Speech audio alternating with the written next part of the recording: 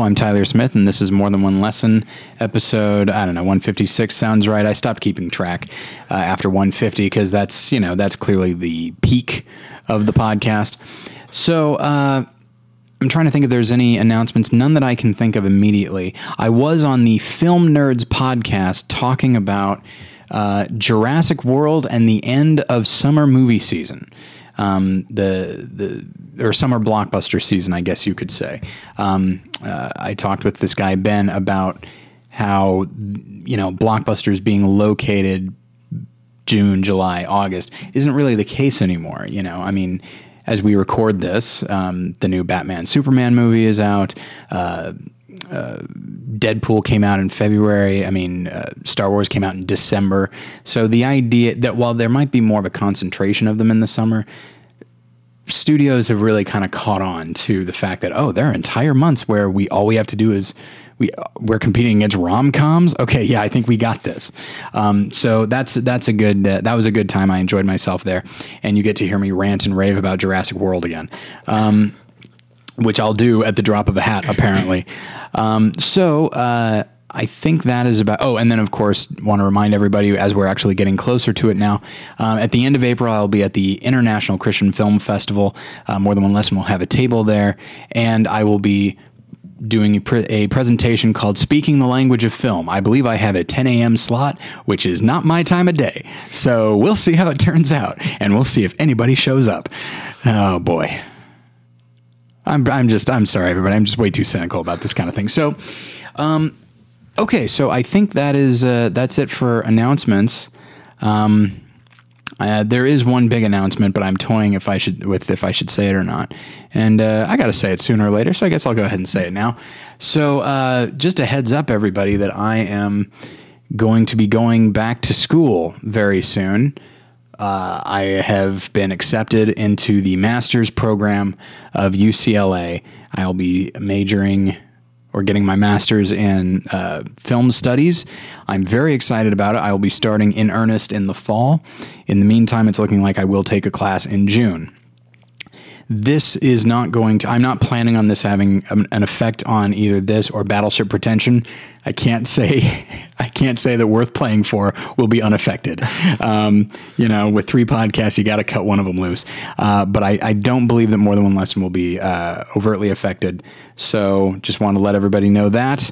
It's a very exciting time. It's also a very stressful time, and I have not been to school in 12 years. I have to assume nothing's changed. So yeah, I just want to let everybody know about that. And by the way, if you wanted to be praying for me about that, that would be great, because I am actually, while excited, I am also remarkably nervous. But okay, so now that announcement is out of the way, here's the deal, everybody. So as I said, there's this new Batman versus Superman movie, Dawn of Justice, or whatever it is, this very unwieldy title. My co-host just rolled his eyes. So we decided that we were going to talk about Zack Snyder's Man of Steel, which at this point came out almost 3 years ago. And okay, everybody, this is exciting. This is an exciting day for me, because look, we all know I'm the primary host of this podcast. No one can take it away from me. If I go away, the podcast is over. We all know it. But I do have a number of co-hosts, and the offer is always open to them that if they want to, for lack of a better term, program an episode themselves, they are more than welcome to do so. And so our friend Reed Lackey is going to be leading the discussion about Man of Steel. So I am going to throw it to him. Reed, how you doing? I'm doing all right. I'm very, very happy to try my hand at this. I am actually quite nervous about this because even though I consider myself, I'm getting seasoned now at being on the show and being a part of it. Leading it is intimidating. Oh, don't get me wrong. This plays perfectly into my hands to get people to appreciate me more. That's true. Whether it be my co-hosts or the listeners. Like, once this just crashes and burns, people will be like, man, Tyler is needed. Don't go He anywhere. is a necessary person. I approve of him. Tyler at morethanonelesson.com, by the way, if you actually think that. So, okay. Yeah, and it's going to be hard for me to not go into primary host mode, but I will lead with this. Now, Man of Steel has been sort of on the back burner of possible movies we could be discussing for a while. It's nothing that any of us really took seriously, but what with the new movie coming out, we figured that it might not be a bad idea, but it was not necessarily my idea. It was yours, which is interesting because neither of us particularly like Man of Steel. So I'm gonna ask you what made you want to, aside from the timing of it, of course, what made you feel that this is a movie we needed to talk about? Well, what's interesting is I feel like most of the conversations Man of Steel represents, and for better or worse, Man of Steel has come to represent for me personally. It is almost an integral part of every conversation that I have with people about film and why I view film the way that I do, what I would like to see happen with more people and the way they view films, which is, to put a large button on it, is simply to be a little bit more discerning about what you're taking in and its value, its intrinsic value, and whether or not, and like basically how you should respond to it. And the reason for that is because I have met a striking number of people who just sort of absorb Man of Steel, even defend it, or even, will champion it or praise it. But what's interesting to me is that when I talk to them about why, almost with an eagerness to find out, okay, I did not care for this movie almost at all. So what is it about it that you really liked? And I find them coming up most of the time very short. Now, admittedly, I don't run in a critics circle. I was going to say that definitely speaks to a bubble that I am in, which is I am friends with critics, writers, actors, that kind of thing. I don't know and talk to anybody who likes Man of Steel. Which is crazy to think about. But apparently you're good friends with these yokels. I know. Who they're happy to see any flickering lights on the screen. If any of you are listening to this and we've had this conversation before, I love you all. It's fine. But I think you have terrible taste in movie.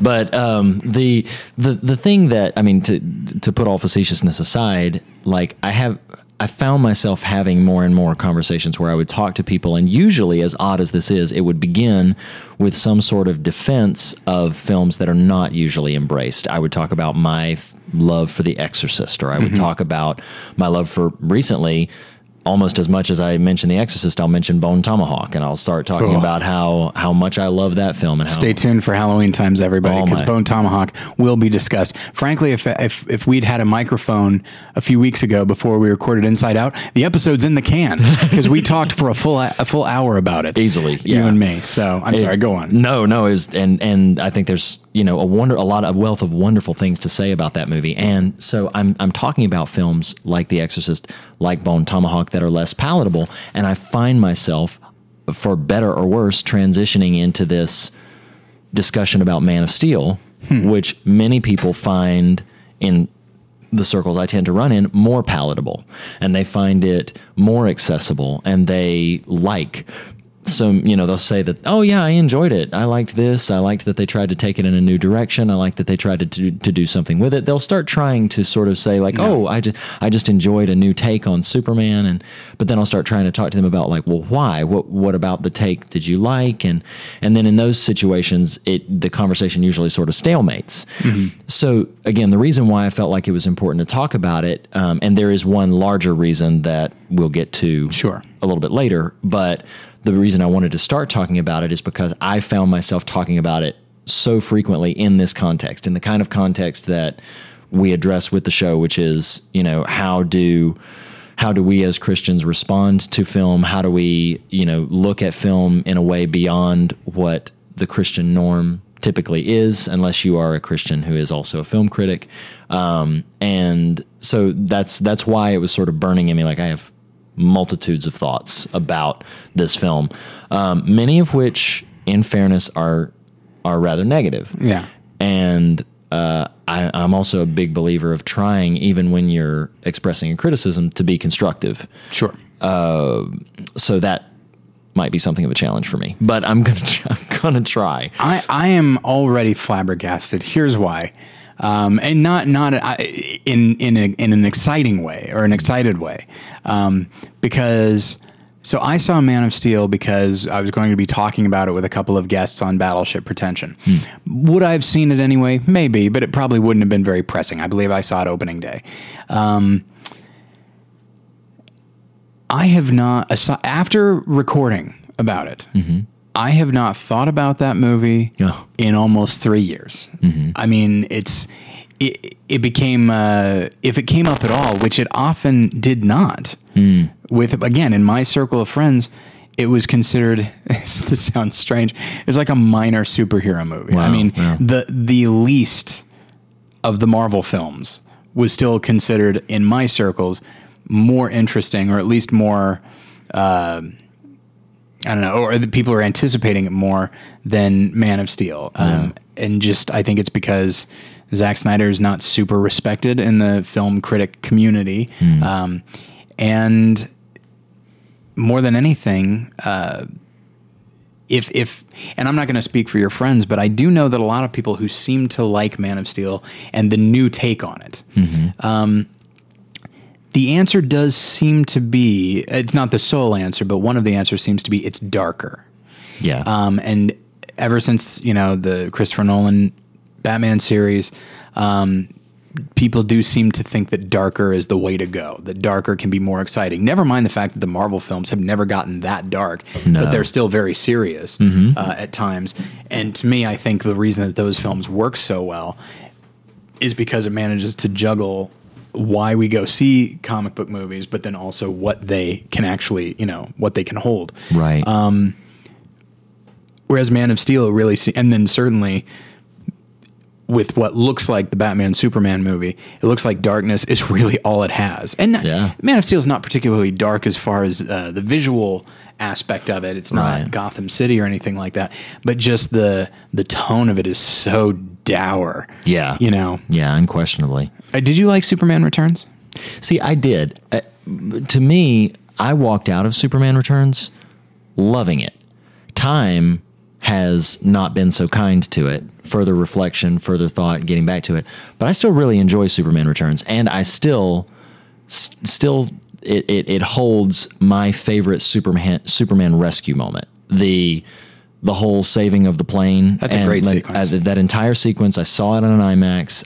That blew me away, and that still stands, even though there are Superman films and Superman moments that I enjoy more. As far as like a Superman rescue, I was like, I got so many chills watching it in the theater, still get chills even thinking about it, about that image of him. You hear the music, which we hadn't heard, since I was a kid. Yeah. And, you hear the music, you see Clark running, opens up the shirt, and then the whole sequence with the plane. And just, I had never seen it that way before, which, for all the love and respect I have for the Richard Donner films and for the entire Christopher Reeve franchise, that image of him holding that plane up, just the way it was shot and the way that entire sequence played out, and then the plane breaks in half and he goes, I mean, it's wonderful. Absolutely wonderful. That is a Superman sequence. Yeah. So much of the things that I think about with Man of Steel, it just doesn't feel like Superman. Yeah. But that sequence in Superman Returns, he's not saving the whole world. In this case, he's just saving a plane full of people. And there's you're not thinking of this in the moment, but, globally speaking, or even universally speaking, a plane full of people is fairly small time. Surely he could be doing something else, but right now he's doing this. This is where he can definitely make a difference. It seems like a sequence very much out of the comic book. Yeah. Whereas I think Man of Steel feels very much, it doesn't feel influenced by comic books at all. It feels influenced by comic book movies. And yet Snyder still insists that he's such a comic book fan. Again, that's where I could start easily drifting into an absurd amount of snark. But I find that most of the creative defenses for the film from Snyder or from even some of the cast feel very, for lack of a better word, they just feel unfounded. They feel like they're grasping at. They recognize they were, a bit out of their depth, but they're grasping for reasoning and they're grasping for some sense of purpose and vision, which I think, to be completely frank, I think the film lacks a lot of. Yeah. I think it lacks a singular vision or a singular purpose. I was talking with somebody earlier, and what's funny to me is like, I don't know, did you see it always comes back to horror for me. Did you see the Rob Zombie remakes of Halloween? I did not. Halloween and Halloween 2. Well, I don't think they're worth your time. Okay. But one thing I will say for them, especially in contrast to this Man of Steel thing, is he had a distinctive singular vision for what he wanted to do. Now, I disagreed with that, and I didn't necessarily think he improved on John Carpenter's original vision, which is why I don't think it sold very well. It didn't catch with audiences. But it's undeniable that you walk away and Zombie's like, okay, he clearly has something that he was trying to tell or something that he was trying to do with this. So when that winds up being a little bit of a mess, Zombie can still walk away being like, I did what I wanted to do with it. Right. And that's as much as I can say about it. You didn't like it, then too bad. And what's interesting to me is that, on Battleship Pretension, about 3 years ago, David and I did a profile about Zack Snyder. It's still one of my favorite episodes that we've ever done, partially because he's done so few films that we could really spend time on each one. And he's somebody that, when they were advertising Watchmen, it said, from the visionary director of 300. And I remember thinking like, well, he's just transcribing the comic book frame by frame. If anything, that is the complete lack of vision. And he kind of does the same thing with Watchmen. But what I will say is, and that's me being a little bit snarky and a little bit dismissive, there is definitely a visual quality to Zack Snyder that if you look at Watchmen and 300 and Sucker Punch, you can watch them and know that this is the work of the same director. He has a definite style, a definite vision, and it looked like, Man of Steel, there wasn't really a lot of that. Now it doesn't. It definitely looks like there's more of it in the new film. Oh, I see what you mean. Yeah. Just the way that costumes look and the way that the action looks, whereas Man of Steel seemed like a much blander Zack Snyder. It's almost as though they trusted Zack Snyder with a big budget and with big set pieces, but they didn't trust him with the tone of the film. So the studio just said, okay, your usual Zack Snyder stuff, we don't want that. We just need somebody who can bring this in on budget and on time. Right. And then, it did very well at the box office, so maybe they trusted him more to do things his way for the new film. Not that equals good, but it definitely equals distinct. That's maybe one of the reasons why Man of Steel doesn't stick with me, is it doesn't seem distinct. It doesn't seem like a specific world. When I think of my favorite superhero movies, I get a very strong sense of the world, whether it be Gotham City or... Well, I guess Gotham City all around, whether it be even the Joel Schumacher films. You get a very strong sense of what Gotham City is. And then I get a very strong sense of what New York is in the Sam Raimi Spider-Man films. Yes. Yeah. And what the world is in X-Men. I get a very strong sense of that. Whereas whether it be Metropolis or Smallville in Man of Steel, it just seems like bland and who cares? Yeah. I do know that there's an IHOP. Because the product placement is astonishing. Oh yeah, But yeah, so that's. We've been speaking in very broad generalities, but and I will say that listeners, feel free to chime in the comments section. In fact, I'd prefer comment section as opposed to an email, because I'd like to know your take on this. Because there are people that like this. There are people that really enjoy the film. That the film does definitely have its defenders, and you will not find any of those defenders in this room right now. No. And so, listeners, if you do like the movie and you feel like you can make an argument for liking the movie, then please do. Yeah. Because I want to hear more. It's not often we do episodes that are entirely negative. Sure. Unless it's a Christian film, apparently. But this one has so much Christ analogy in it that it almost is. I know that it was marketed to churches. I know that they put together like a packet specifically for churches, like a press kit, which I find really fascinating and for some reason patronizing. I don't know why.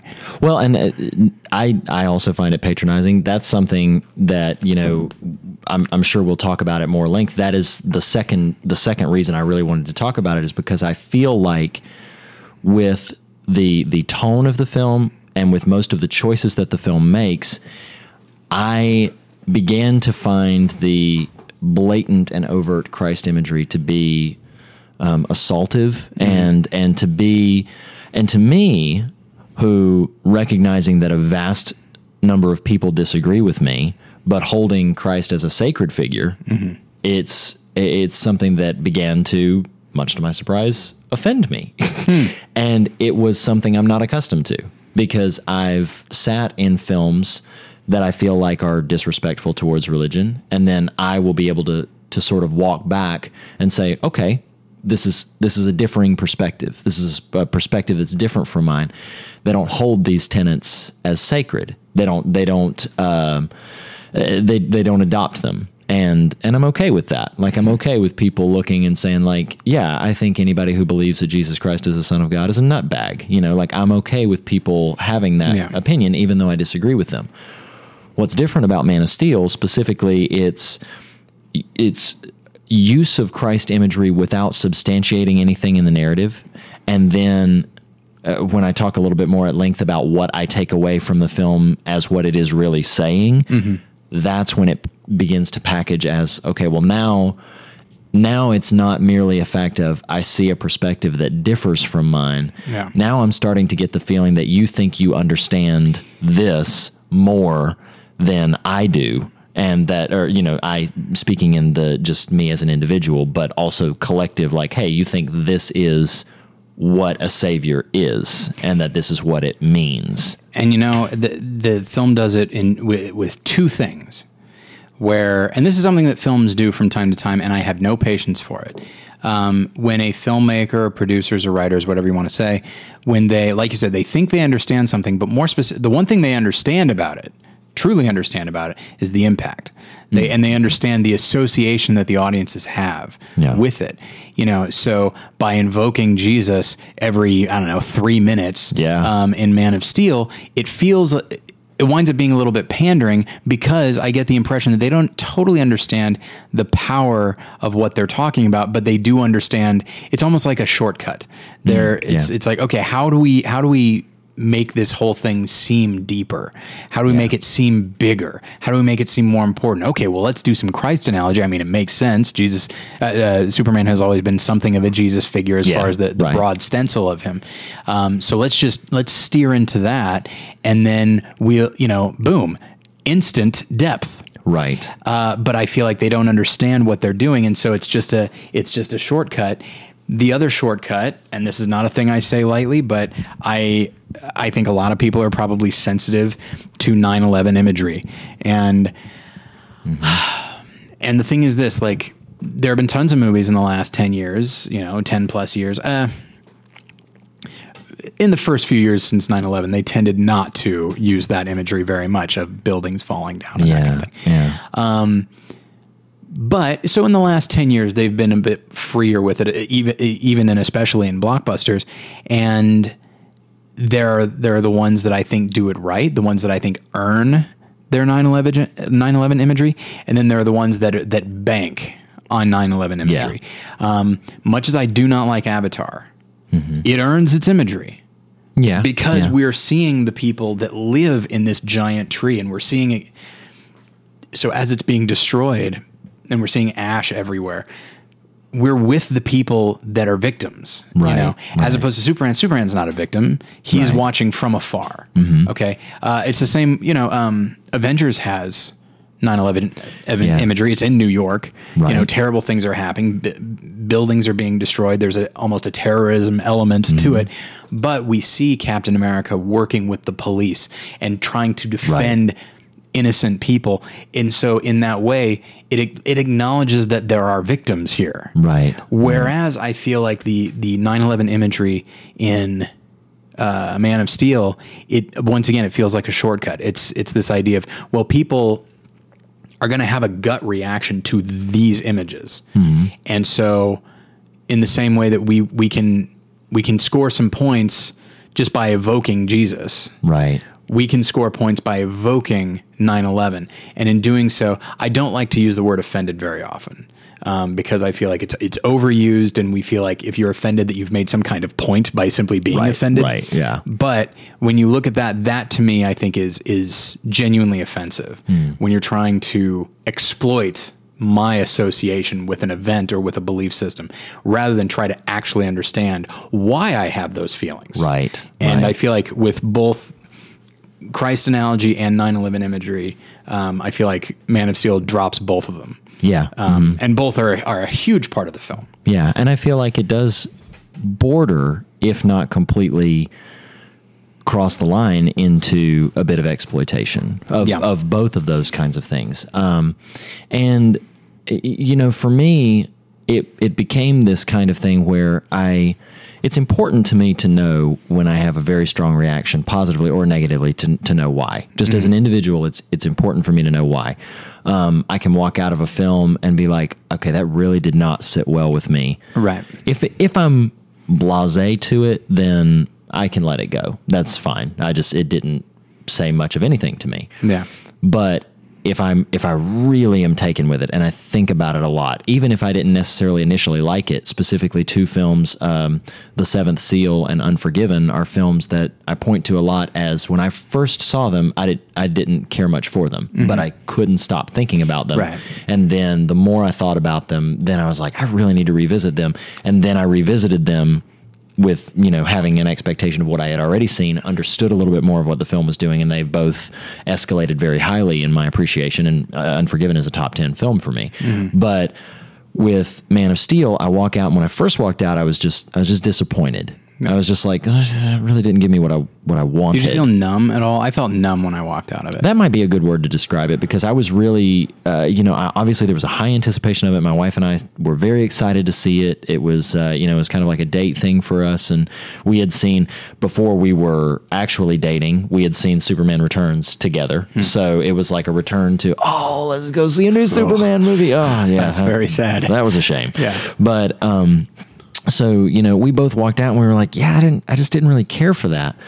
And then opposite of what I just said about those other two films is that the more I thought about it, I was like, I think I really didn't like that. Like, not just that it didn't give me my expectations. I think I really didn't like that. No. And then then I start talking to people about it, and I start thinking about other things that I didn't like. And then the deeper the conversations got, I started thinking about, well, here's what they're going for thematically, and I think they could have made a better choice here, and here. And then I feel like you were talking about with 9/11 imagery and Christ imagery, that it's like, I feel like they just don't even bother substantiating those things. Yeah. They assume an automatic empathetic connection from the audience with these visuals, and then they just assume we're going to roll with them, which is something that has come to bother me more and more as I talk about film more in depth, that when a film doesn't substantiate what it's giving you, it just assumes you're going to be on board with it. Then I grow less and less patient for that kind of thing, because you can't, even if I am just on board with you, you can't just assume I'm going to be. You have to found it in what your characters experience, or what your universe is, or whatever is going on in the narrative of your story. You have to substantiate it. I will say, so because we have been overtly negative, I want to shift it a little bit and talk about probably the main thing, if not only thing I really like, is I actually thought the casting for the film was pretty solid. Very much so. I feel like everybody who's in those roles, I definitely understand immediately why they got those roles. And I think they're all, for the most part, very talented actors. I really think Henry Cavill is a great Superman. I think he's got a great look for it, and I think he brings what probably needs to be brought to the role. And did you see The Man from U.N.C.L.E.? No, I wanted to, but I didn't see it. In it, Henry Cavill plays this cocksure, confident, wry guy. Yeah. And I look at that performance, and I look at his Man of Steel performance, and I feel like if you put these two together, you have a wonderful Superman. Oh, yeah. You know, because Superman, he's not cocky or anything like that, but there is a confidence to him. He's not tortured all the time. Right. Right. You know, there are times when he actually does take some joy in what he is doing. And it's something that I always liked about Christopher Reeve and his performance, that I think nobody has captured since then. I agree with that. But except maybe Dean Cain. I'm joking, of course. The star of God's Not Dead. He's got the look, and I think he has the ability to play a really good Superman. Yeah, and I feel the same way about, even though I was disappointed and surprised at their almost complete lack of chemistry, I really am fond of Amy Adams. And I love her. Yeah, and I think that she was a decent Lois Lane. I would even say she was a really good Lois Lane. Like I said, I wish there had been more of a... I don't think that they have yet captured for me, except ironically with Adventures of Lois and Clark. Like, I believe that Dean Cain and Terry Hatcher are kind of into each other. Yeah. But other than that, like, I never really, even as much as I love Christopher Reeve movies, I never really bought him and Margot Kidder. I bought her as Lois Lane, and I really bought him as Superman, but I didn't buy that they would be that connected to each other. Yeah. So that's a chemistry connection that I don't feel like has really ever been adequately captured, and I feel like that's lost again in Man of Steel. But I do like Amy Adams a lot. I like her in that role. I love Lawrence Fishburne as Perry White. I think that was a great blind casting call choice, and I think that he does a phenomenal job with the role. And I feel like Kevin Costner and Diane Lane are great choices for the They kids. might be my... As far as... Because I think all of these are good casting choices, and then they're all squandered. Yeah. Except for the Kents. I think those scenes, with the exception of, a couple of odd philosophical choices that they decide to give Pa Kent, but those performances are great. I mean, that's, that moment, it's in the trailer, but it's a powerful moment when they discover that Clark is not what they thought he was, Right. or at least they reveal to him that he's not their kid. And then Clark says, can't I just pretend I'm your son? And then he says, you are my son. It's a really powerful moment. Absolutely. And that's the thing. I'm not saying that the Man of Steel needed to just be a fun movie all the time. Right. I'm fine with there being some depth, maybe even a lot of depth. But there needs to be like an emotional depth. Sure. Maybe not a philosophical or a theological one, which it seemed to be trying to do and failing. Mm-hmm. But in moments like that, that's when you find real emotion. Yeah, absolutely. And when we see a couple of things, I think Russell Crowe does a good job. Yeah, absolutely. And then Michael Shannon as Zod is a great casting choice. Mm-hmm.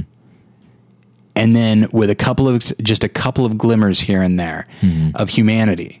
Yeah. With the exception of that, they just have him yelling all the time, and that's it. Mm-hmm. And he's a far more capable actor than to pull that out of him. I mean, almost any other performance I've ever. I mean, my affection for Take Shelter almost can't be measured. Yeah. I mean, he's an amazing actor, capable of doing so much even without saying anything. And then I completely agree. He's just covered up in a lot of anger that they just said, it almost as if Snyder was like, just say it louder. Just say everything louder.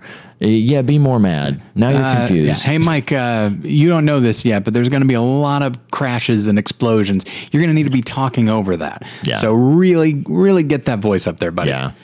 So I completely agree. Like I said, almost the only thing that I really genuinely won't even criticize is I think that whoever the casting director was for Man of Steel just nailed it. Yeah. I feel like everybody was perfectly suited for the roles that they were placed in. Even to, we don't have time to go into all of them, but even the supporting roles. Like, I can't find a single casting decision that I was like, that's strange. Like everything feels right.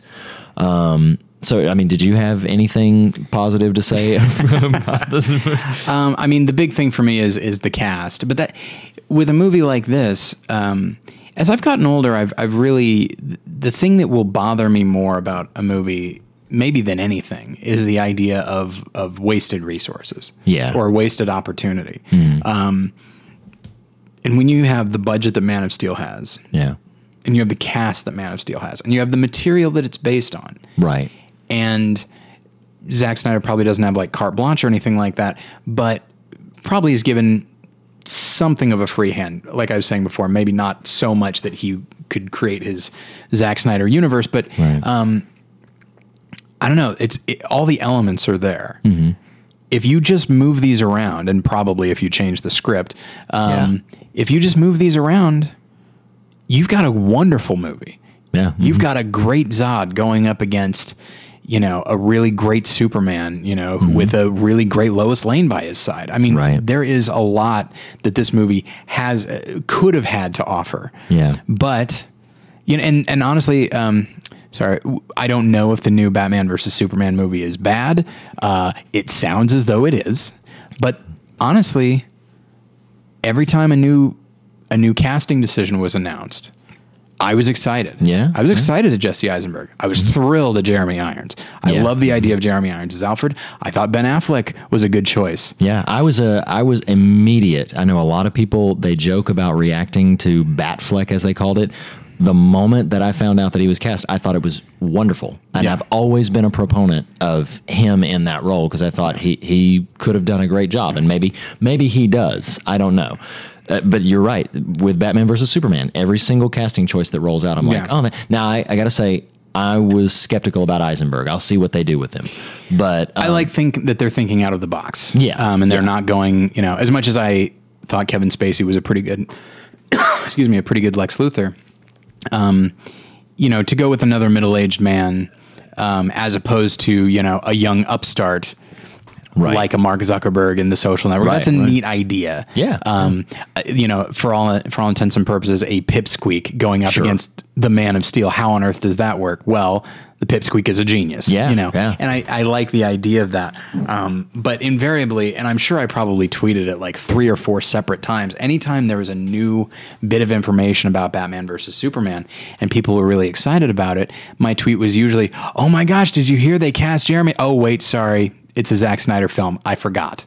Which is to say, just when I'm starting to get excited, because there's a lot of things to be excited about with both of these films, just as I start to get excited, I have to remind myself, don't get excited. Yeah. Because he will find a way to ruin it. And I feel bad. I haven't met Zack Snyder. I talked to Zack Snyder very briefly. I was a runner for a post-production house, and I had to deliver something into his office, and he was there, and he was super nice to me. Yeah. By all accounts, he's a super nice guy. Sounds like it. Yeah. And like his films, Zack Snyder has tremendous abilities. Mm-hmm. I think his movies are very dumb, but I think he is still talented. I think you just need to rearrange the talent. And you've got something really, you've got something really amazing. Yeah. I think there are probably a couple of sequences that I like, that are clever. They may not be very Supermanish, but they're clever. I do like the scene where Jor-El is on the ship. No. He's not actually on the ship, but his projection is on the ship. Right. And he is coaching Lois Lane through the corridors and stuff like that. Yeah. It's a fun sequence, and it's clever and it's humorous, and it's like the only one of those that's in the film. Right. And then I think I liked some of the sequences on Krypton. But aside from that, the film is either bland and forgettable or angering to me. Yeah. Well, I don't disagree. And you said something earlier that it was a note I wanted to touch on, that we don't have to get in too much depth about. But a lot of times when I say that I didn't care for Man of Steel, and again, remembering the general populace is who I'm talking to. I'm not talking to film critics or people who study this at any great depth. That's not to say that their opinions aren't valid. Like sometimes they're better at articulating what's right and good about a film than I can be. But whenever I talk to them about this and I say that I'm not a fan of it, they usually go to some kind of defense, or they have in the past gone to some kind of defense about like, well, you're just comparing it to the Christopher Reeve Superman, or you're just comparing it to this vision of the comics. And I wanted to briefly touch on that. For me personally, individually, particularly, I feel this way about biblical films, or films that are, based on a biblical narrative, films that are based on a historical narrative, films that are based on a novel. You're making, in my opinion, a completely different medium. Yeah. And I feel perfectly fine saying, you know what, I liked the book better, or I liked this better, but that does not automatically indict the film. Right. Like if the book was amazing and the film does not match up to it. I had this discussion a lot with The Martian, where I was like, for The Martian, for me, I thought it was an absolutely mind-blowing book. I would recommend that book to almost anybody. I mean, it's an incredible book, and it is a pretty good, I would even say really good movie. And I feel like the film itself has a lot that you could talk about that's valuable and worthwhile. But if I were constantly comparing it to the book, then it would suddenly have the deck stacked against it. So all of that to say, my complaints with Man of Steel are not because it's not like the comics. My complaints with Man of Steel, most of them, almost all of them, revolve around the fact that it is trying to do something, in my estimation, that it doesn't actually accomplish. It's purporting to do something. It's like you talked about, it's purporting to be deep. Yeah. It's purporting to be profound and to be making this heavy statement, but it doesn't actually do that. Yeah. It doesn't actually substantiate any of the ideas with it's playing with. And to a degree, this is an off-the-cuff analogy. I didn't think about this beforehand, so maybe it's a little stilted, but it literally feels like somebody carrying around a loaded weapon that does not know at all what they're actually dealing with. Like, you have no idea the power of what you're just dancing around and it's the Ark of the Covenant. Yeah. Okay. Yeah. Exactly. Where it's like you have no respect for, and respect is a strong word for me to say that they're lacking respect for this. But I see that you're just throwing this idea out there. One of the first ones to me, since we're kind of well, before I move into that specifically, did you have any thoughts on the whole comparisons to source material idea? It's something I always find fascinating because, the question is, you don't have to be true to the source material.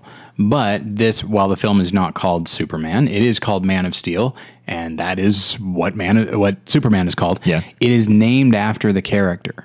Mm-hmm. So one could make the argument that you, at the very least, need to be true to the character. Mm-hmm.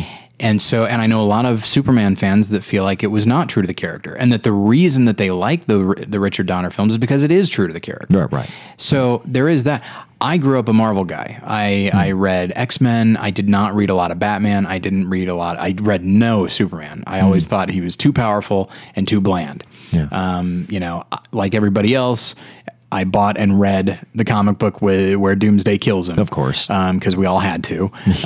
But aside from that, aside from the movies, I had really no association with Superman. And even then, the movies weren't a big deal to me. I was more, as far as superhero movies growing up, I was more of a Batman guy. Gotcha. With those wonderful Tim Burton films. Oh, man. So for me, I don't have like a deep association with Superman. I'm not comparing it really to anything. Yeah. I'm comparing it to, other superhero movies, one, which I think is perfectly fine. Sure. And I'm comparing it to what works. I'm basically measuring it against what works in film. Yeah. And in that regard, it comes up short. And I will say really quick, the idea that you're talking about fits perfectly into what I was talking about with 9/11 and Christ analogy, which is, when it comes right down to it, they do the same thing with the universe of Superman that they do with the name of Christ or the images of 9/11. Right. They're trading on it without ever actually trying to understand it. Mm-hmm. They like the iconography of Superman. They like these characters' names. They like the jobs they have. They seem to like a lot of these things. And so it's like they're making, there's I find myself quoting this line a lot. There's a line in Citizen Kane where someone says, "Oh, such and such is a good paper." Mm-hmm. And then Kane says, "Well, it's a good idea for a newspaper." Oh, yeah. And Man of Steel is not a good superhero movie. It's a good idea for a superhero movie. Mm-hmm. I feel like anything Superman is on the surface, anything underneath is just some random disaster film meets sci-fi film meets fantasy film that has nothing to do with Superman. Yeah.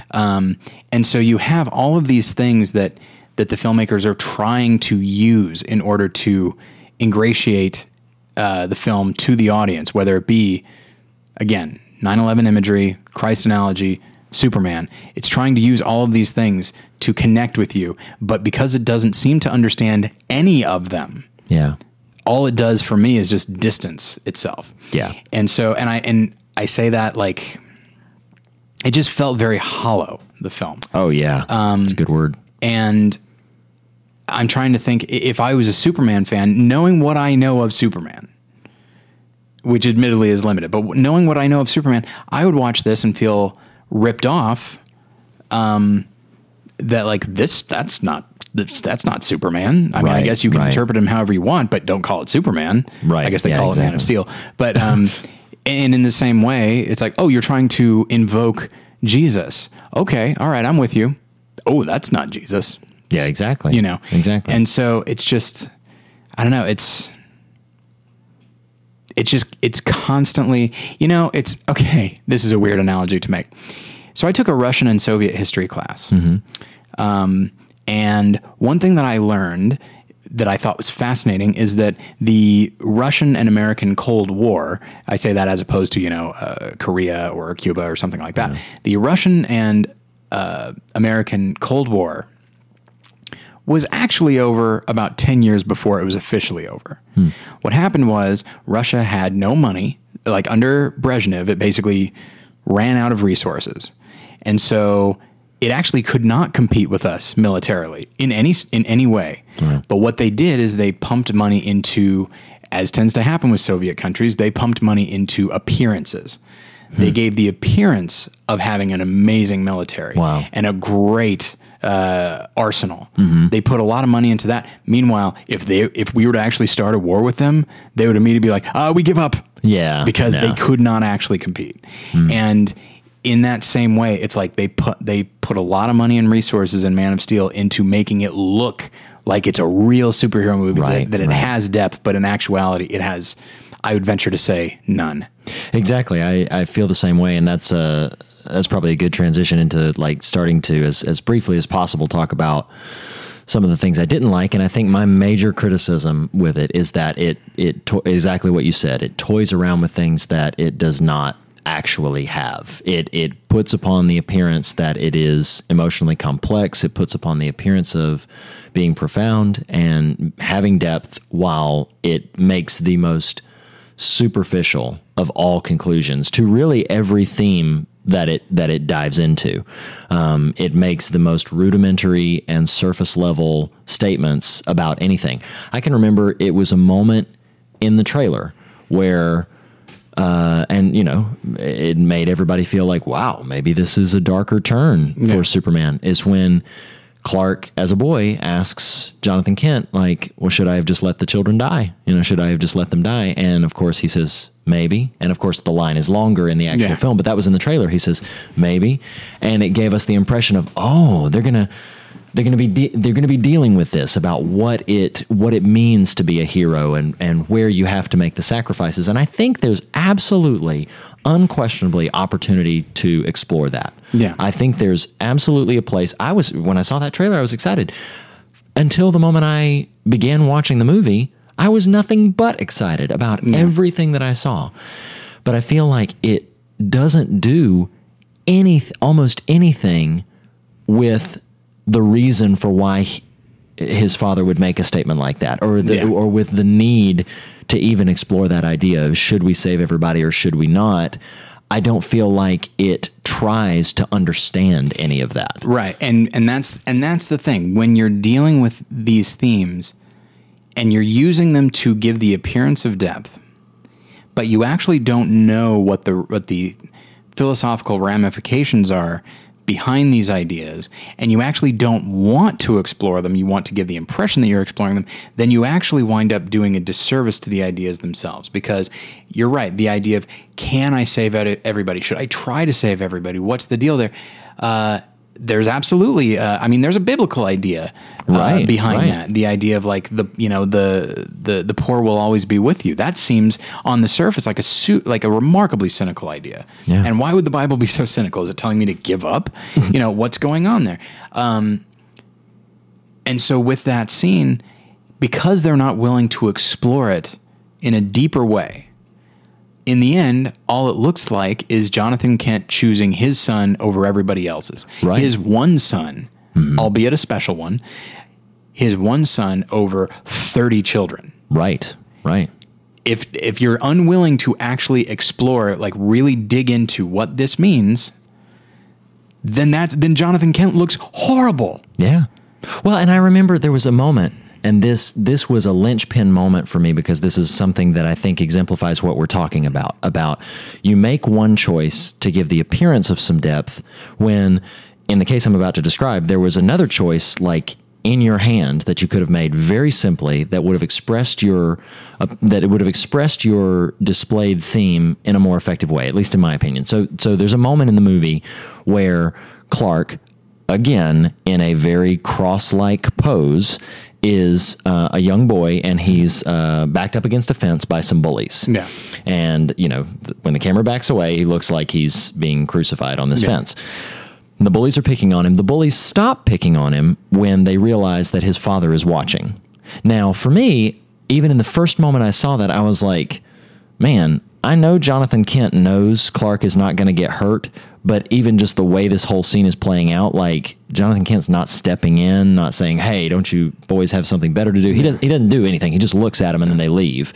And so I'm sitting here like, man, that just makes me feel, even though I know that Jonathan Kent knows his son is very capable of something, I felt very, as a son, I felt very sort of abandoned for Clark in that moment. Like, man, my dad didn't even stand up for me, even though he knows I can take care of myself. And Pa Kent looks perpetually, when you put these things together, Pa Kent looks perpetually fascinated. Yeah. Not protective, Yeah. Right. Not loving. He's fascinated by what this kid is. Yeah. It's Exactly. It's like it's some sort of experiment for him or something. Yeah. And which I think dilutes that admittedly powerful moment that you mentioned earlier where he says, you are my son. Yeah. Now, in that specific moment, I thought rather rapidly, frighteningly rapidly, of a way that they could have flipped that to be what I think is a much more powerful scene. Now, this is a fictional scene. Reed Lackey is just writing it. Yeah. Reed Lackey, writer of The Victim, has some ideas for David S. Goyer. Oh, way to put me in my place. Hey, if you watch any interviews with David S. Goyer, he is the last person that I would trust a comic book movie with. Yeah. The amount of disdain he has for the comic book audience is grotesque. Wow. It is deeply disturbing. Man, sorry, go on. No, I don't doubt it. But what I thought might work for that scene, because Jonathan Kent gives Clark a speech at the end of that scene. I'll say the quote and then I'll mention what I think would have been a better scene. So he says to him after these bullies have finally just given up and walked away, he says, you have to decide what kind of man you want to grow up to be, Clark, because whoever that man is, good character or bad, he's going to change the world. Now, we can get to that good character or bad in a second, but he's trying to say you have to decide what kind of character you're going to be. I thought it might be interesting to do something like this. What if, instead of making Clark the subject of the bullying, what if you have them get into a minor car accident? Or what if you have Jonathan Kent have a disagreement with a neighboring farmer, and you have this farmer being overly aggressive, getting right up in Jonathan Kent's face, getting right in his face, getting angry, yelling at him, threatening violence, maybe even shoving him. And then the camera pans away to Clark watching his dad get bullied, and you see Clark's fist like clench or something. Like, he's about to not tolerate this for one moment more. And then you see Jonathan Kent recognize that in his son and stop him and say, like wave him off or something like that, and then diffuse the situation, diplomatically, or stop the situation and then have this speech where he says, you have to decide what kind of man you're going to be and what character you're going to have. Which, by the way, then goes a long way if we want to get back into Christ analogy, which I know we're not necessarily doing yet, but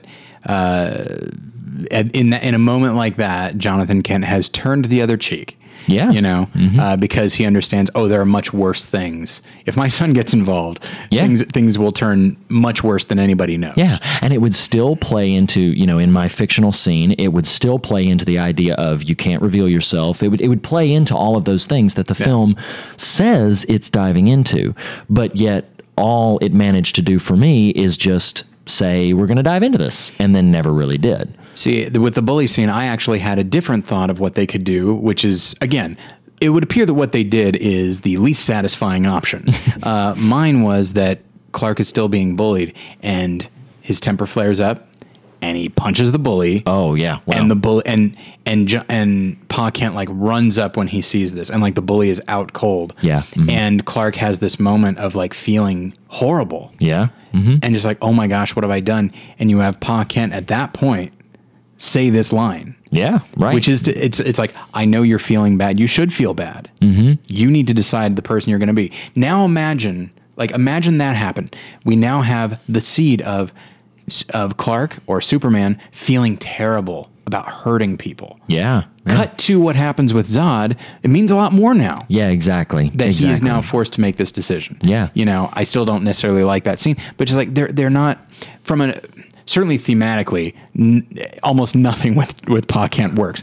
Yeah. But from a story standpoint, they don't do enough work planting the seeds to show us how Superman gets there. I mean, it does have Pa Kent saying this stuff, and that's fine, but you need to show how it takes root in Clark. Yeah. And this speaks again to what I'm talking about. Like, though they show an origin story, the filmmakers still are banking on our previous knowledge of Superman. And it's just like, okay, well, the audience already knows that Superman is an upstanding guy who doesn't want to kill. So we'll pay some basic lip service to that, but, you know, we'll just go ahead with it. Like, as opposed to, you know, maybe one of the reasons that I don't have a problem, not that I do this, but that I don't have a problem with comparing it to the source material is because the filmmakers themselves are depending on you knowing the source material. Yeah. You know, they're depending on it, but then if you were to say, hey, this doesn't match, I'm sure they would say, if they were feeling defensive, I'm sure they would say, well, we're not trying to do an exact match of the source material. Right. And it's like, okay, then you need to lay fresh track completely from the word go. You need to create not a new origin story, but you need to make it your own. Yeah.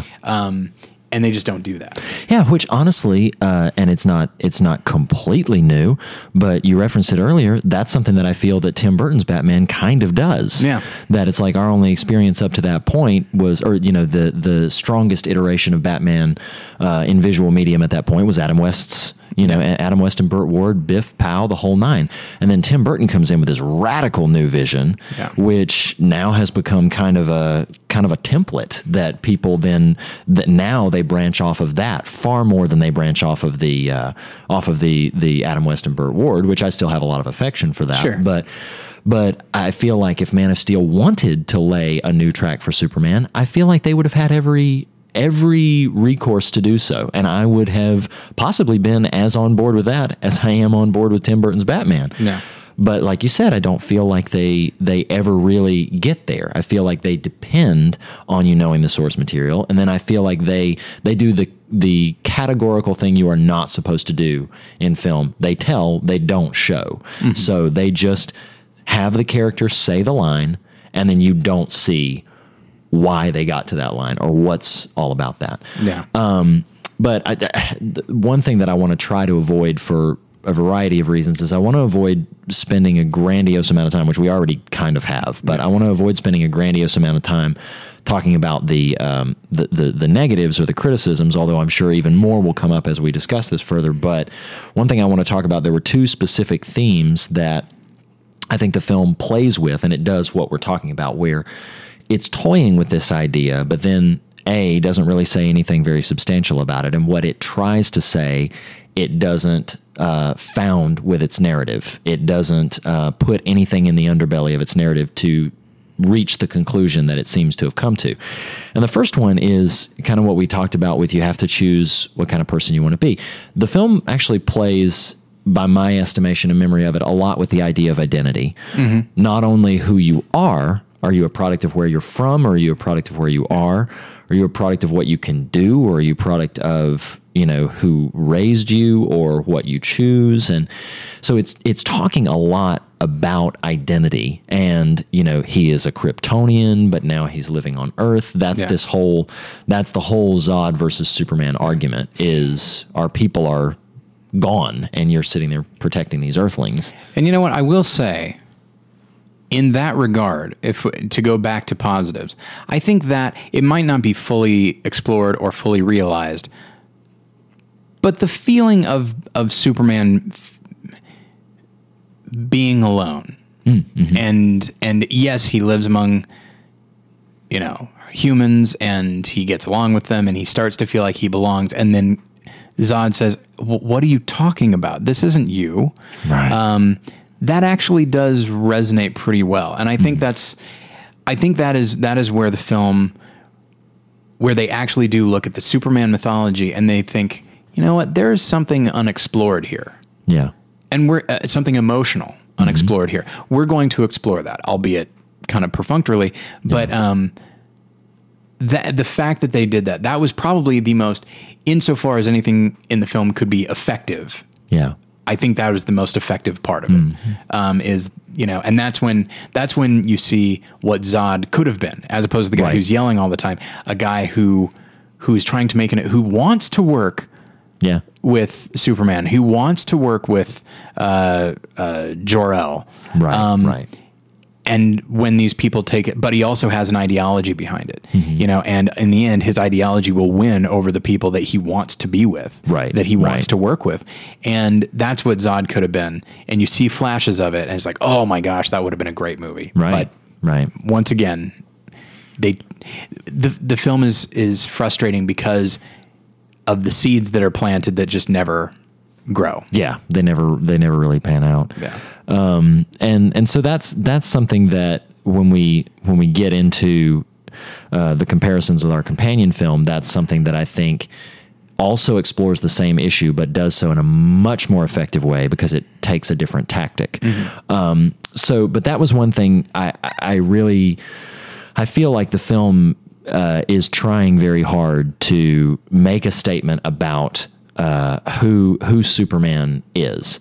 Which brings me into the next theme that I wanted to talk about, and that is how do we essentially respond to threats, and how do we respond to I resist using the word like evil, but even just a threat to our ideology, because it might not be a difference of good versus evil. Right. It might just be a simple matter of you see the thing one way and I see a thing the other way.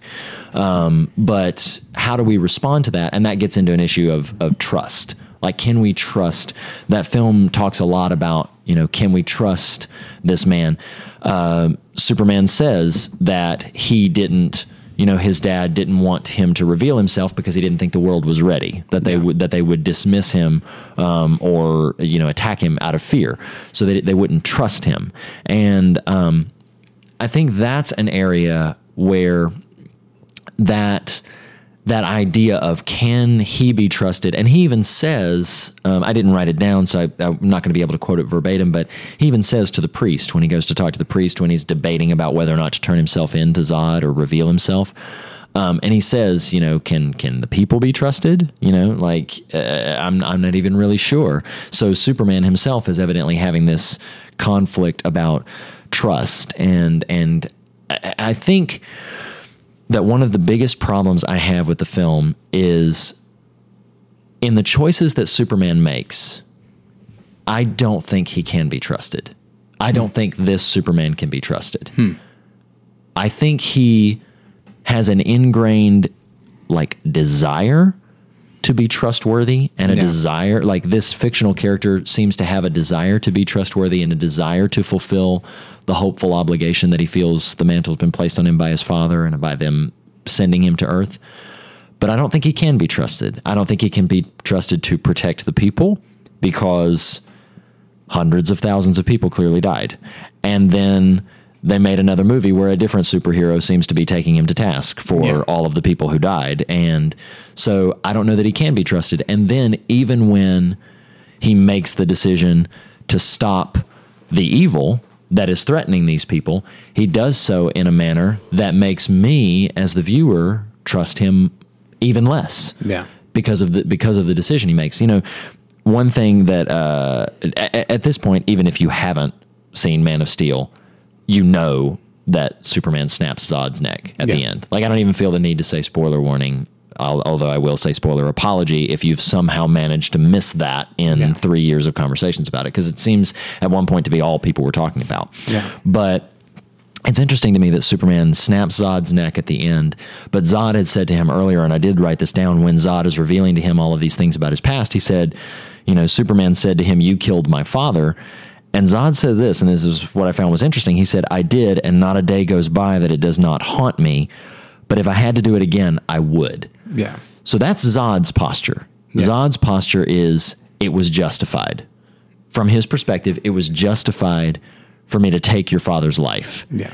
And what bothers me so categorically is that you're talking about this issue of trust, and you, the filmmaker, you, the creator and the storyteller, want me to walk away trusting Superman. Maybe you expect me to, because you expect Superman to be a hopeful and trustworthy figure. Yeah. But you've shown me that he doesn't save more than 2 or 3 people in the entire one of whom is Lois, so you need her. So you don't see him save all of these other people. And then when he finally stops the menace, he makes literally the identical ideological choice that Zod made from Zod's perspective. So no, I don't consider the character to be trustworthy, and that's one of the things that really profoundly bothered me about this version of Superman, this story that they were telling, and then, as we'll get into in a second, the connections, the assaultive connections to Superman and Jesus Christ. Yeah, I mean, absolutely. Like, you know, I do. When I was a kid, as I said, I found Superman boring because he was too perfect. Yeah. And so with something like this, making him not super trustworthy, making him flawed in his reasoning, flawed in his ability to see what will happen or predict what will happen. I like that. It makes it just like, oh, just because this guy has tremendous abilities doesn't mean that he is always going to make the right decision. I like that. I like that a lot. At least I would if it were used differently, right. You know, because, you know, for all intents and purposes, this is, you know, Superman Begins. Oh, yeah. You know, this is the first time he's really being tested. Now it's huge. It's a giant test, but what I think would be interesting is to watch him become Superman, the Superman we know, over the course of the film. And actually, when we see him at the end, once like the military is trying to harness him and stuff like that, and then you see the casual way in which he talks to the military, it's just like, that is the Superman that I'm familiar with as far as his general behavior and attitude. But he hasn't really earned that yet. And I feel like, you know, Zod does put him in the position of having to do something that he would never want to do. And so, again, I feel like that would be more emotionally effective if they had set up early on, as I was talking about with that bully scene, just how traumatizing this is going to be for Superman. Yeah. At least then it's just like, okay, well, he has now killed somebody and he's never going to do that again. Okay, so that's one thing. So that's one way to make Superman. Yeah. The other is he finds a way. He finds a way to stop Zod without killing him. Yeah. Because one of the things about Superman is that, and if you want to bring Christ's analogy into it, one of the things about Jesus is that, like, no, there's always a third option. Yeah. You know, there's always, or I guess a second option in some cases, and he will find it. Yeah. Where everybody else might be physically or philosophically limited, you know, Superman finds another way. Yeah. A way that is civil, a way that affirms life and affirms his commitment to life. Yeah. And so even though Zod is responsible for some horrible things, you know, having him caught and put back in the Forbidden Zone or whatever it is, that might not be the name of it. Phantom Zone. Yeah. Have him put back there, you know, maybe that's the thing to do. And you could even have some people say, why on earth would you do this? This guy is clearly a war criminal and all this sort of thing. Right. And he could just say, I don't kill. Yeah. And, you know, now Superman is taking a stand against public opinion. Yeah. Public opinion says, this guy is horrible. Let's all kill him. And he's like, well, you can if you want. I'm not going to. And as it happens, I'm the only one that can catch him. Yeah. You know, either way, you see him, you need to see him become the Superman we know. And I just gave 2 options how to do that. Yeah. And they didn't go with either one. They went with this other option. that is just unsatisfying, and it feels unearned, and it just, again, it just doesn't work. Yeah. Yeah. And especially, again, like you said, I'm willing to take any Christ analogy with a grain of salt. Sure. You know, I mean, a lot of movies will just kind of throw in the occasional, crucifixion pose or whatever it is. Right. So I'm not saying it needs to work completely, but this one, it's so overt. It's so, they bash you over the head with it so much that part of me is like, all right, if you are going to make this connection, right, then you need to have Superman find a way to choose life at all times, or sacrifice himself. Right. He does neither. Exactly. And what's the point here? What are you doing? There's a. I'm sorry. Where are we right now? Because I didn't want to transition. No. We're fine. We're fine. No, this general talk of theme is exactly where we should be. So, there is. So you mentioned that when Clark is a kid and he's up against the wall, he's kind of in a crucifixion pose. He is in that pose another time. In the film later on, he's in Zod's ship and he busts out the side, and he kind of floats backwards, and the way that he floats, his arms are extended, his legs are together, and it's a Jesus Christ crucified pose.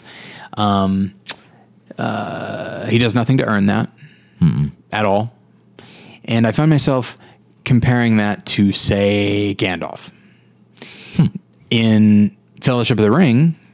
As he falls into the pit with the Balrog, right before Gandalf falls into blackness, right before. I mean, it is 1 second. Yeah. You'll notice that he has fallen. He's in a situation where his feet are together, his arms are apart. Yeah. It looks like Jesus. It's only for a moment, barely a moment. Yeah, but blink and you'll miss it. Yeah. But it's there and it's obvious. But what did Gandalf just do? Mm-hmm. And what is he in the process of doing? He's in the process of falling into hell, into, I mean, not a literal hell in this case, but close enough. Into shadow. Into shadow. Mm-hmm. He has sacrificed himself so that everybody else can get away. And in the meantime, he is falling into shadow and then being reborn. You know, everything there works. Yeah. Whereas when Superman, he comes floating out of that ship and in a Jesus pose, and I guess he is about to go to Earth and make a difference. But his difference is not one of self-sacrifice. It's one of constant violence. Mm-hmm. And one could make the argument that as he is fighting Zod, the man who killed his father and is killing any number of people that he cares about, which is, say, just humans in general, that for him to find a way to spare Zod's life, in spite of what Zod has done and in spite of how Superman himself might want to feel, that is self-sacrificing. Mm-hmm. That's choosing something bigger than what Superman himself wants. So he doesn't have to let himself die or anything like that. It's just giving up something, not merely finding another way, but giving up what he wants. Yeah. There is I don't see any self-sacrifice. I see some from Pa Kent. And even that's a dumb scene.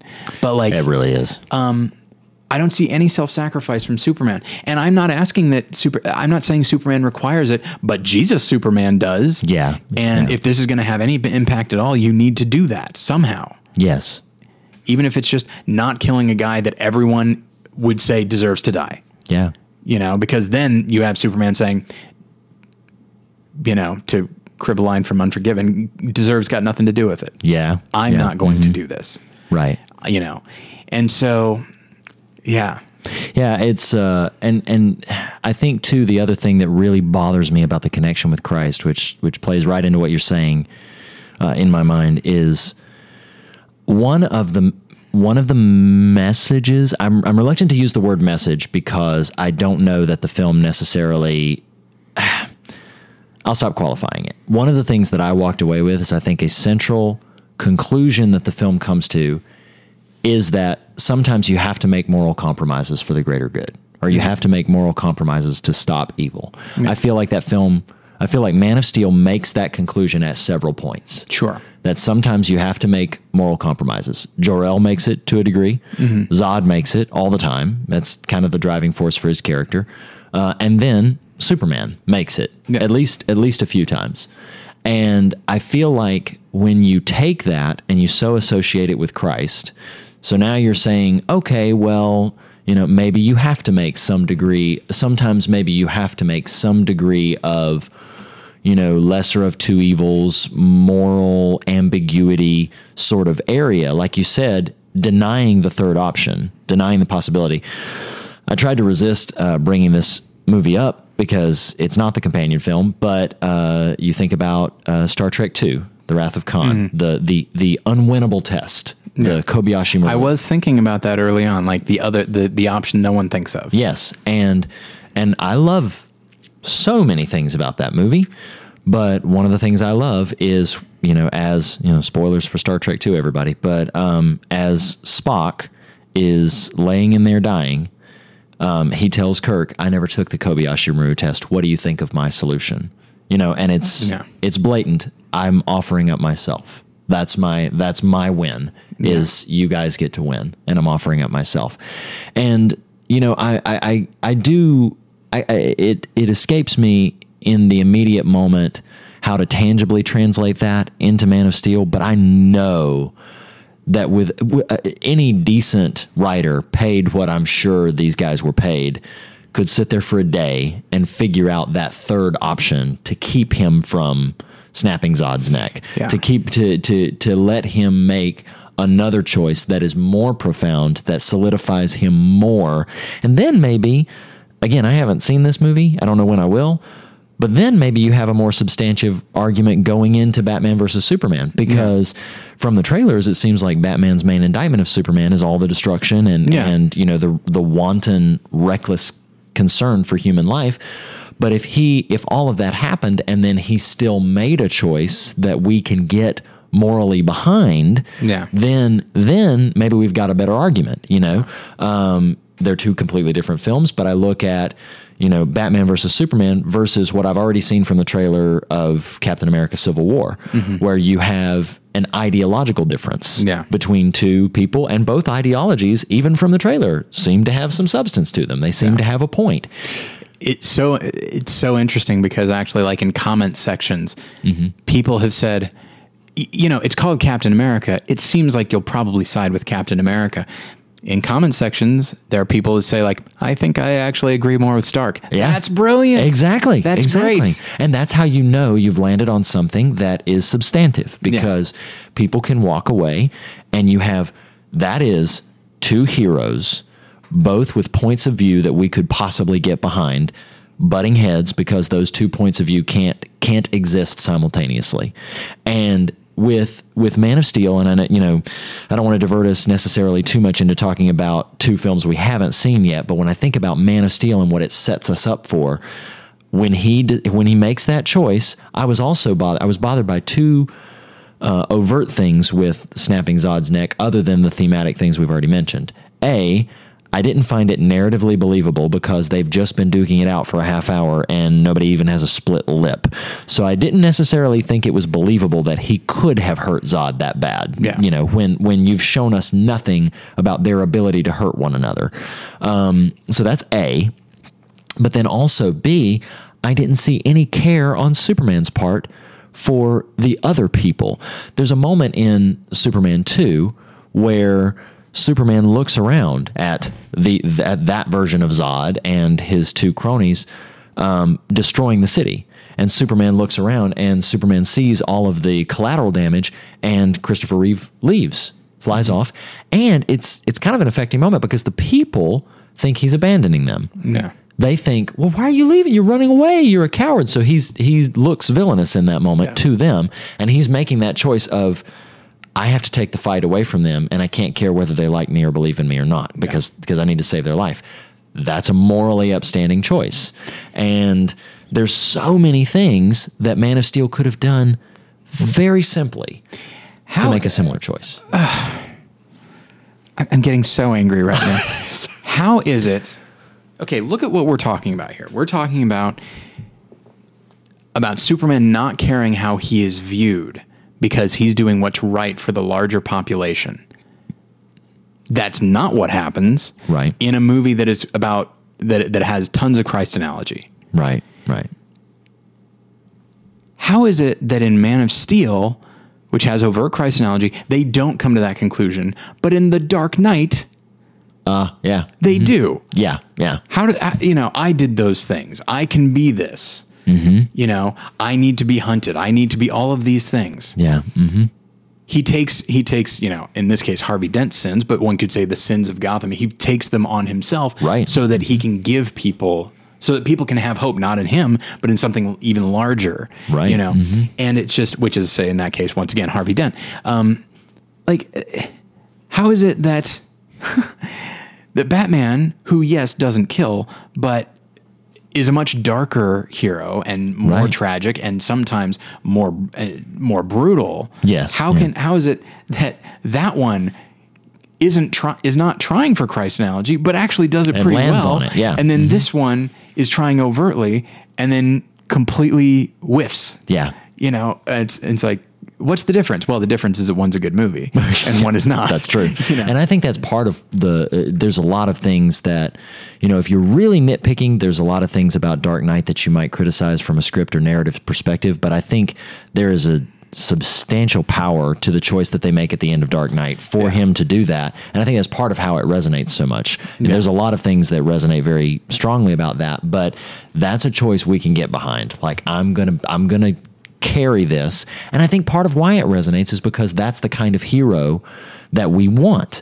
The kind of hero that we would like to be and the kind of hero that we want for ourselves is somebody, not necessarily who's willing to be a villain, but somebody who's willing to do the right thing even when nobody's watching, even when nobody's going to praise them for it, even when they're not going to gain anything, monetarily or reputationally for making this choice. They're still going to do the right thing. They're still going to do what's good. Yeah. And one thing, we can still keep talking about Man of Steel, but I think that for what I wanted to say for it, that might be a good transition into the companion film.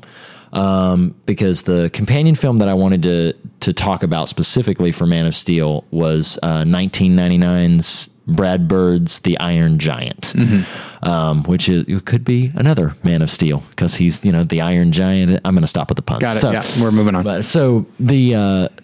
I love that movie. That's my fourth favorite movie of all time. But when I look at that film, it's also dealing with the same kinds of things that Man of Steel is. If you haven't seen that film, if you didn't watch it growing up as a kid, it's a beautiful film, and I think anybody should see it. I only saw it for the first time semi-recently, like in the last last 3 or 4 years. Did you like it? I liked it quite a bit. Yes, I think it's a wonderful. I think it's a wonderful movie all around. I think the script is strong, the voice acting is strong, the animation is lovely, and the characters feel real. Like they don't feel like you're watching moving drawings, and I think that it's playing with identity because many times in that film, and that's what. Okay, let me make the statement. So many times in that film, it's comparing what the Iron Giant was specifically created to be, and what he is becoming, or what he really is.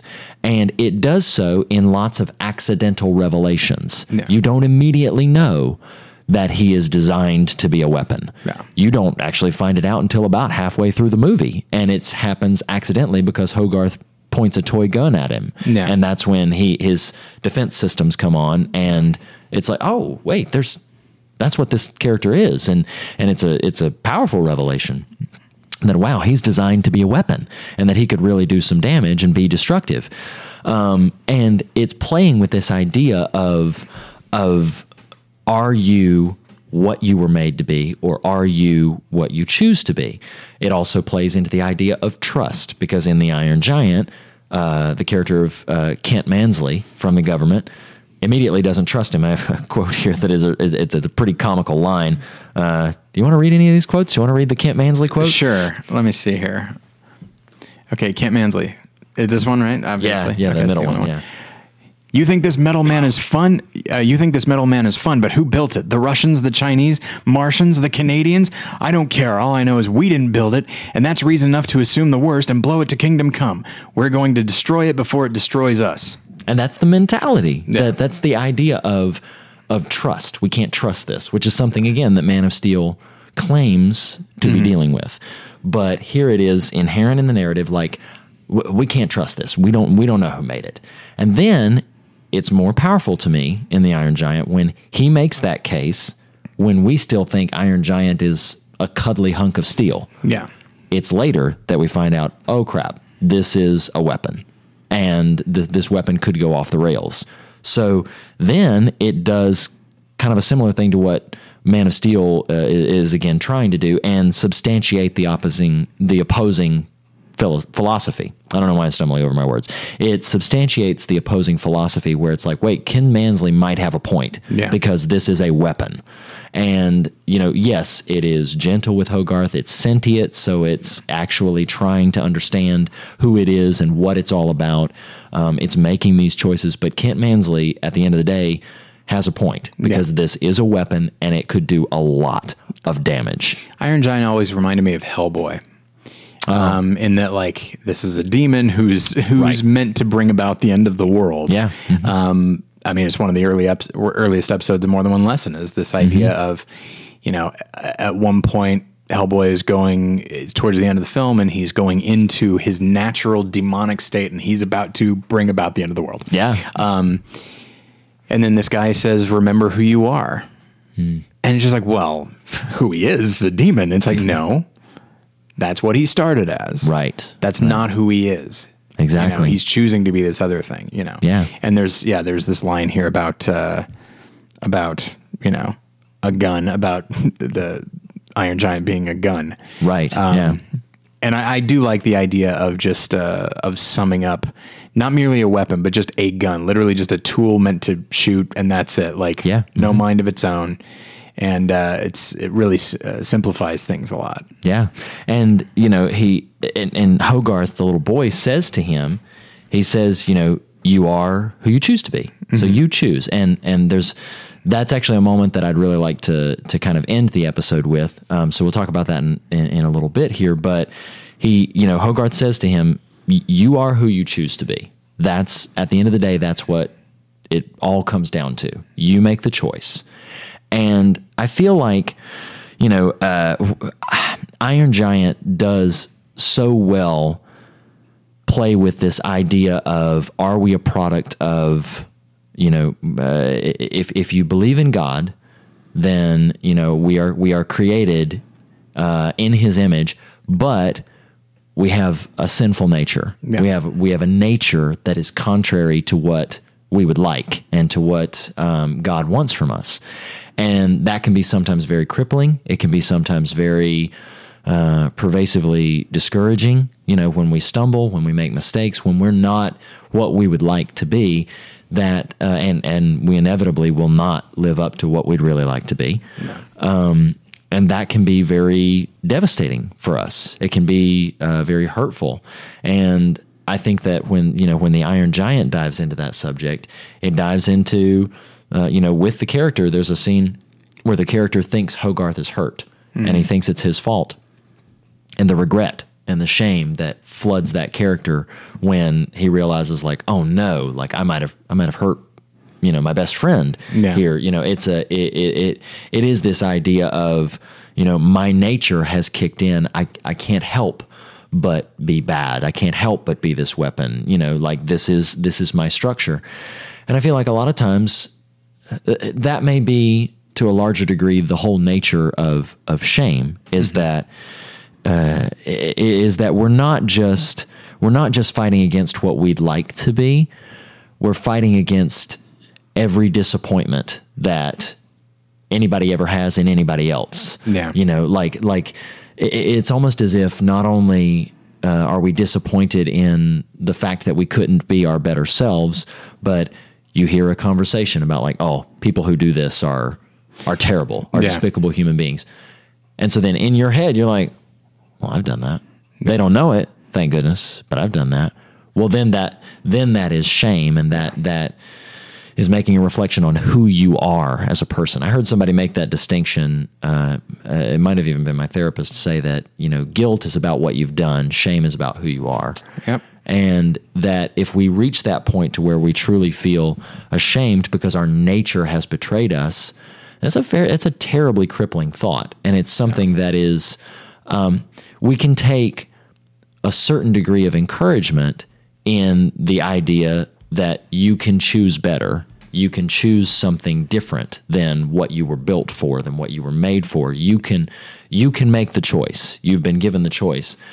And there's a tremendous hope in that. There's one of my favorite, I don't think I wrote it down, but one of my favorite scripture verses is the one where it says, and I think I may have even mentioned something like this on the show before, where it says his mercies are new every morning. Mm-hmm.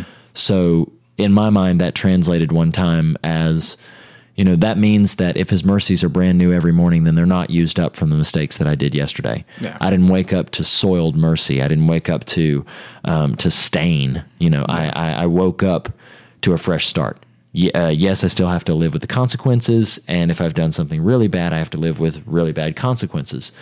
But in a larger perspective, I can start tomorrow making a better choice. And I can start tomorrow doing something the right way, which is completely different from the conclusion that I think Man of Steel gets to, which is, yes, sometimes you've just got to compromise and make moral and ethical compromises to get where you want to go. Whereas I feel like the Iron Giant and the Bible tend to lean more in the other direction. It's so funny. There's one of my favorite Tim Keller sermons. I believe he's talking about hell, and he's talking about like the eternal nature of the soul.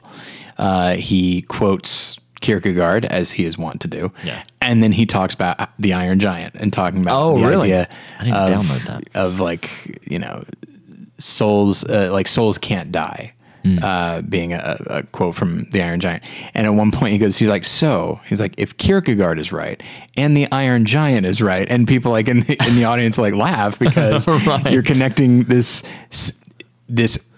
by all appearances kids cartoon with Soren Kierkegaard, but that is, the Iron Giant does operate at that level. Sure. Yes. Yeah, it does. It invites it. Yeah. And it's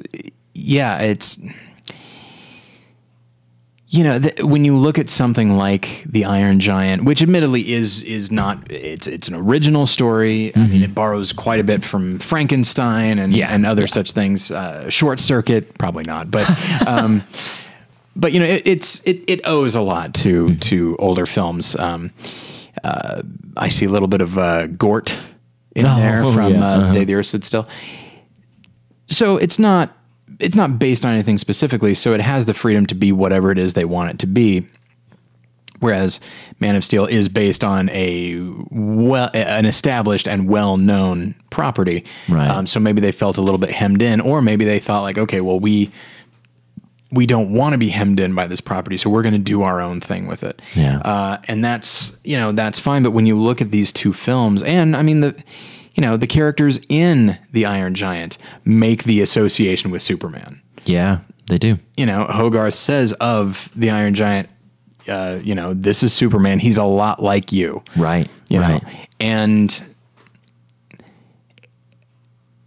so we see what the Iron Giant is capable of. And admittedly, he's not very verbose or anything like that. Although voiced by Ben Diesel. Yeah, I know. So but it's funny. But really well, Great vocal performance. But yeah, in it we see actual Christ analogy. It's one thing that Josh and I have talked about. We talked about it on the minisode for Braveheart, is that a lot of Christians, often guys in like the Christian men's movements, they will invoke like warriors, and I understand why, because it's, you kind of want to be bold in that regard. But they will talk about Braveheart and that William Wallace, as depicted in Braveheart, like that's what we need to be and all that sort of thing. And again, I get it, boldness. But in the end, and yes, William Wallace does die at the end, and he refuses to give up and all that. But he simply got caught. Yeah. That was not his choice. That is not his preference. He got caught. He would, if anything, he would like to be released so he can go and kill more Englishmen. Right. And that's the thing is, and that is why Man of Steel also does not work. Jesus runs counter to what we want, what we naturally want. We want justice. We want revenge. We want men of action. Right. We want somebody who's like, yeah, we don't want somebody who will kill freely, but we want somebody who will do what is necessary when the chips are down. Yeah. And that is not Jesus, or at least not the way we come to define all of those things. Right. Yeah. When it comes right down to it, the thing that we said is that Jesus died to stop injustice, to stop, to redeem people, whereas William Wallace killed for it. Yeah. And I'm not saying that, I'm not condemning that or anything like that. It's a war situation. It's a revolutionary situation. I get it. But, why are we looking at characters like that as what our example should be? Yeah. Whereas something like the Iron Giant, it's all self-sacrifice. Oh, yeah. You know, and appropriately, it doesn't end with the sacrifice. It ends with the resurrection. Yeah. Exactly. Whereas with Man of Steel, it's all action. For all their talk about Superman being like Jesus, he's nothing like Jesus. No, doesn't even come close. And fundamentally, he is. He represents the worst idea about Jesus, and that's that. You know what? At the end of the day, he won't really work for you. He won't really do anything for you. He will just, sort of do what the big important things that need to get done. But you as an individual, you don't matter terribly much. And when we look at the idea that we're merely products of our nature, or even worse than that our ultimate nature is going to define the choices that we make. In that situation, he had no other, he saw no other recourse but to, I'm just gonna kill him. Yeah. That's the only thing. And I keep dismissing this, but somebody would immediately say, well, he's clearly tortured after for 30 seconds of film. Yeah. For about 30 seconds, but then he doesn't do anything with it. Which is why they needed to lay, if they're going to do that, you got to lay the groundwork so that for the 30 seconds that we see him tortured, we are thinking of the earlier scene. So at least now we're getting more screen time of torture. Yeah. Again, just that's not even stuff about Superman. That's not stuff about Jesus. That's just basic character stuff. Like if you're going to have this beat, you need to earn it. Yeah. And they don't. And I feel like the script is terribly weak for Man of Steel. Like it's constantly undermining itself. There's one moment I laughed about when, at the end, after Zod's been destroyed and everything seems like it's back to normal, Superman stops the other general on the way and says, I know you want to see where I hang my cape, it's not going to happen. And then the general's like, well, how do we know we can trust you? To which Superman responds, I grew up in Kansas. And I remember thinking in the movie, like, well, you just narrowed it down.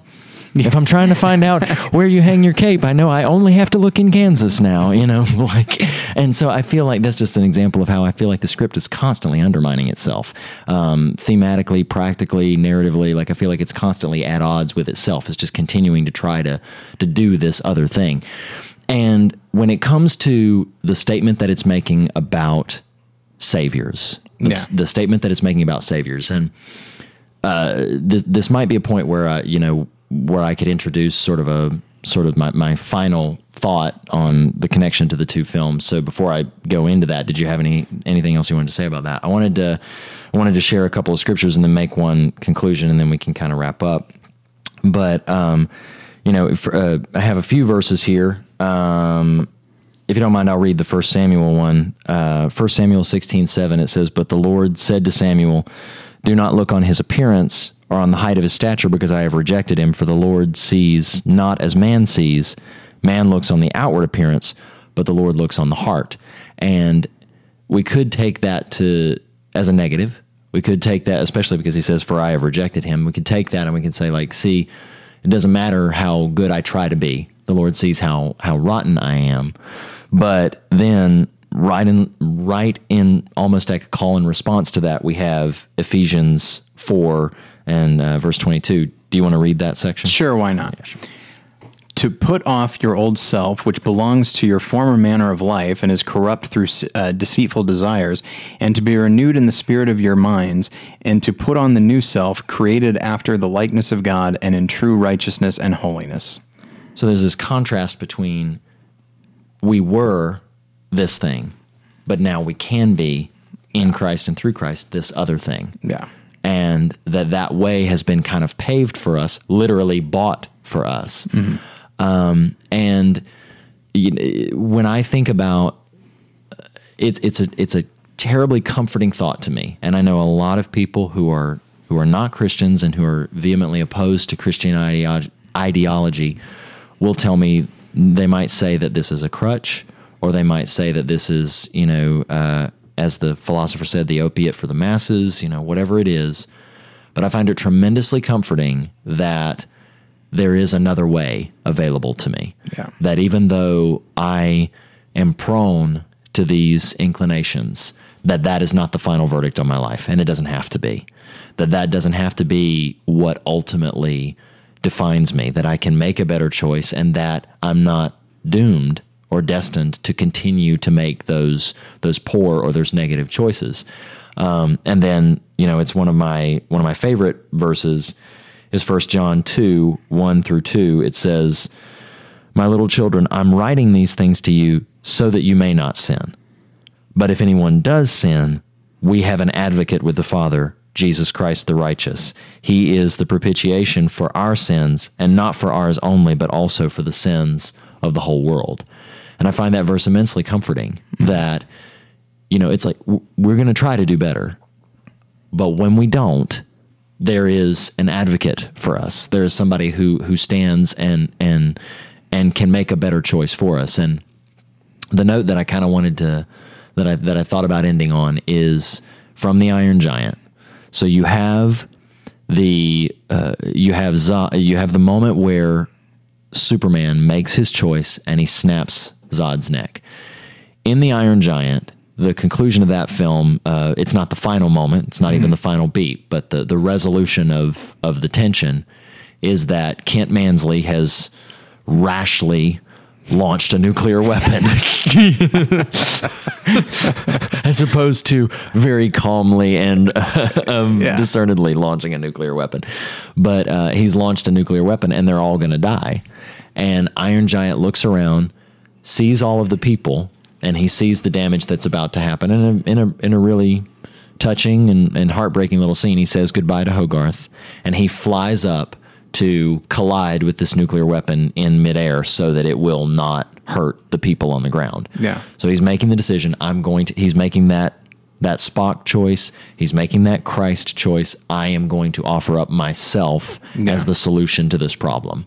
And so he flies up, and it hit me so hard for this conversation that as he's flying up, Hogarth's earlier words come back to him, where he says, "You are who you choose to be." Yeah. And the Iron Giant, before sacrificing his life, we know that he will come back, but we don't know it at the moment. Before sacrificing his life, he hears Hogarth say, "You are who you choose to be." He smiles, closes his eyes, and says to himself, "Superman." And that's that symbol. That's that idea that we can make a better choice to be who we know we could be and who we know we should be. And as he is literally laying down his existence, I'm Superman. And it makes me emotional to think about that's the kind of choice that is available to us, that has been, as a Christian, I believe it has been done for us. And I believe it could be embodied in a character like Superman. And I believe that Man of Steel could have broached into something of that nature, maybe even with even more depth. Yeah. As of right now, not to end on a joke, the Superman in Man of Steel, if the Iron Giant wanted to emulate him, then he seeks out Kent Mansley, and as Mansley is about to push the button, the Iron Giant says, "Superman," and crushes him. You know what I mean? Exactly. Still saving people, Yeah. But that is not Superman. Yeah, exactly. You know? Exactly. That's not who we've come to know that character to be. And let me suggest this. Think of, we happen to be in Easter week. Oh, yes. You know. Yeah. Think of what people at the time, what people thought Jesus was coming to do. Yeah. He was coming to snap Zod's neck. He was coming to squish Kent Mansley. Yeah. Yeah. Yeah. And the fact that he chose not to do that bothered people. It went against what they thought justice was. It went against what they thought freedom was. Instead, rather than, taking out this one person and taking care of the initial threat, right? Instead, it's a much larger thing. And I instead will, the only person that is dying today is me. Yeah. And in doing so is thinking, well, let's go ahead and say in the long term. And it's just, and that is why someday I think somebody is going to make a Superman movie with all its Christ analogy and do it right. Yeah, it's definitely possible. And that's the, to draw perhaps, one final comparison between Superman and Christ. Like I think I even included, it was a thought that I had when I was first thinking about Man of Steel. And I think I even included it in the review or the article. It wasn't really a review. It was more a reflective article that I wrote for the website about Man of Steel shortly after I saw it. And I think I said this, in that moment, because I remember this was when I first thought of it, that the distinctions there, Superman is more the hero that I want, but Christ came because he had a bigger fish to fry, for lack of a better phrase at my disposal. He had something more important to do, a greater work, and bullets bounce off of Superman, whereas my Savior has nail scars in his hands. Yeah. And my Savior carries my wounds. He was wounded for what I'd done wrong. And he suffered for, he carried that cost. I love the Isaiah passage that says, the chastisement of our peace was put on him. He paid the cost for our peace. And I think that's what we really need in a hero.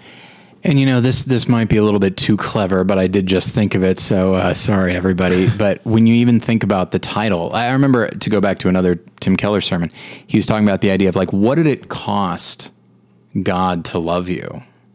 And there are and he was asking this of people that do not believe in Jesus, and they're like, well, I don't know if it cost him anything. He just loves us. And it's like, okay, well, the nature of love is that it does cost something. Yeah. And I find, and you mentioned the idea of bullets bouncing off and stuff like that. When it comes right down to it, again, I apologize, everybody. This is way too cheesy. Superman is a man of steel. You can't kill him. You can't stop him. Yeah. Right. Jesus was literally a man of flesh. So precisely so that he could be killed. Yeah. Yeah. He actually gave up the steel. He gave up the angels he could have called down. Right. He let this happen. He let himself be killed. Yeah. At no point, the stakes of Man of Steel is that the world could be destroyed, which admittedly is big. Yeah. But Superman himself, I'm not worried about him. No. He's the one person that's going to make it out. He'll be fine. Yeah. And if anything, that's, and he finds a way so that the world and he make it out, as opposed, and it's just but that's not costing you anything. Yes, you're doing this thing to Zod that you'd rather not do, but it's not costing you, but you're still going to be around and you'll get over it. And in the end, that you did the right thing. Yeah. He gets over it rather quickly. Rather quickly. Yeah. And so it's just it doesn't cost him anything. Whereas in the Iron Giant, it cost him everything. And then in the case of Jesus, it cost him everything. Yeah. And that was the idea. That was always the idea. Yeah. So something to keep in mind for Easter. Exactly. Happy Easter, everybody. Absolutely. I don't feel confident to close us out, but I think we can probably end it there. So. All right. Very exciting. Good job, Reed. Well, thank you. Absolutely. If something ever happens to me, you're going to fill in. We'll have David show you how to use the equipment, and then you'll have to corral Robert and Josh. Sorry about that. But anyway, Yeah, this was a great deal of fun. Listeners, I hope you enjoyed it.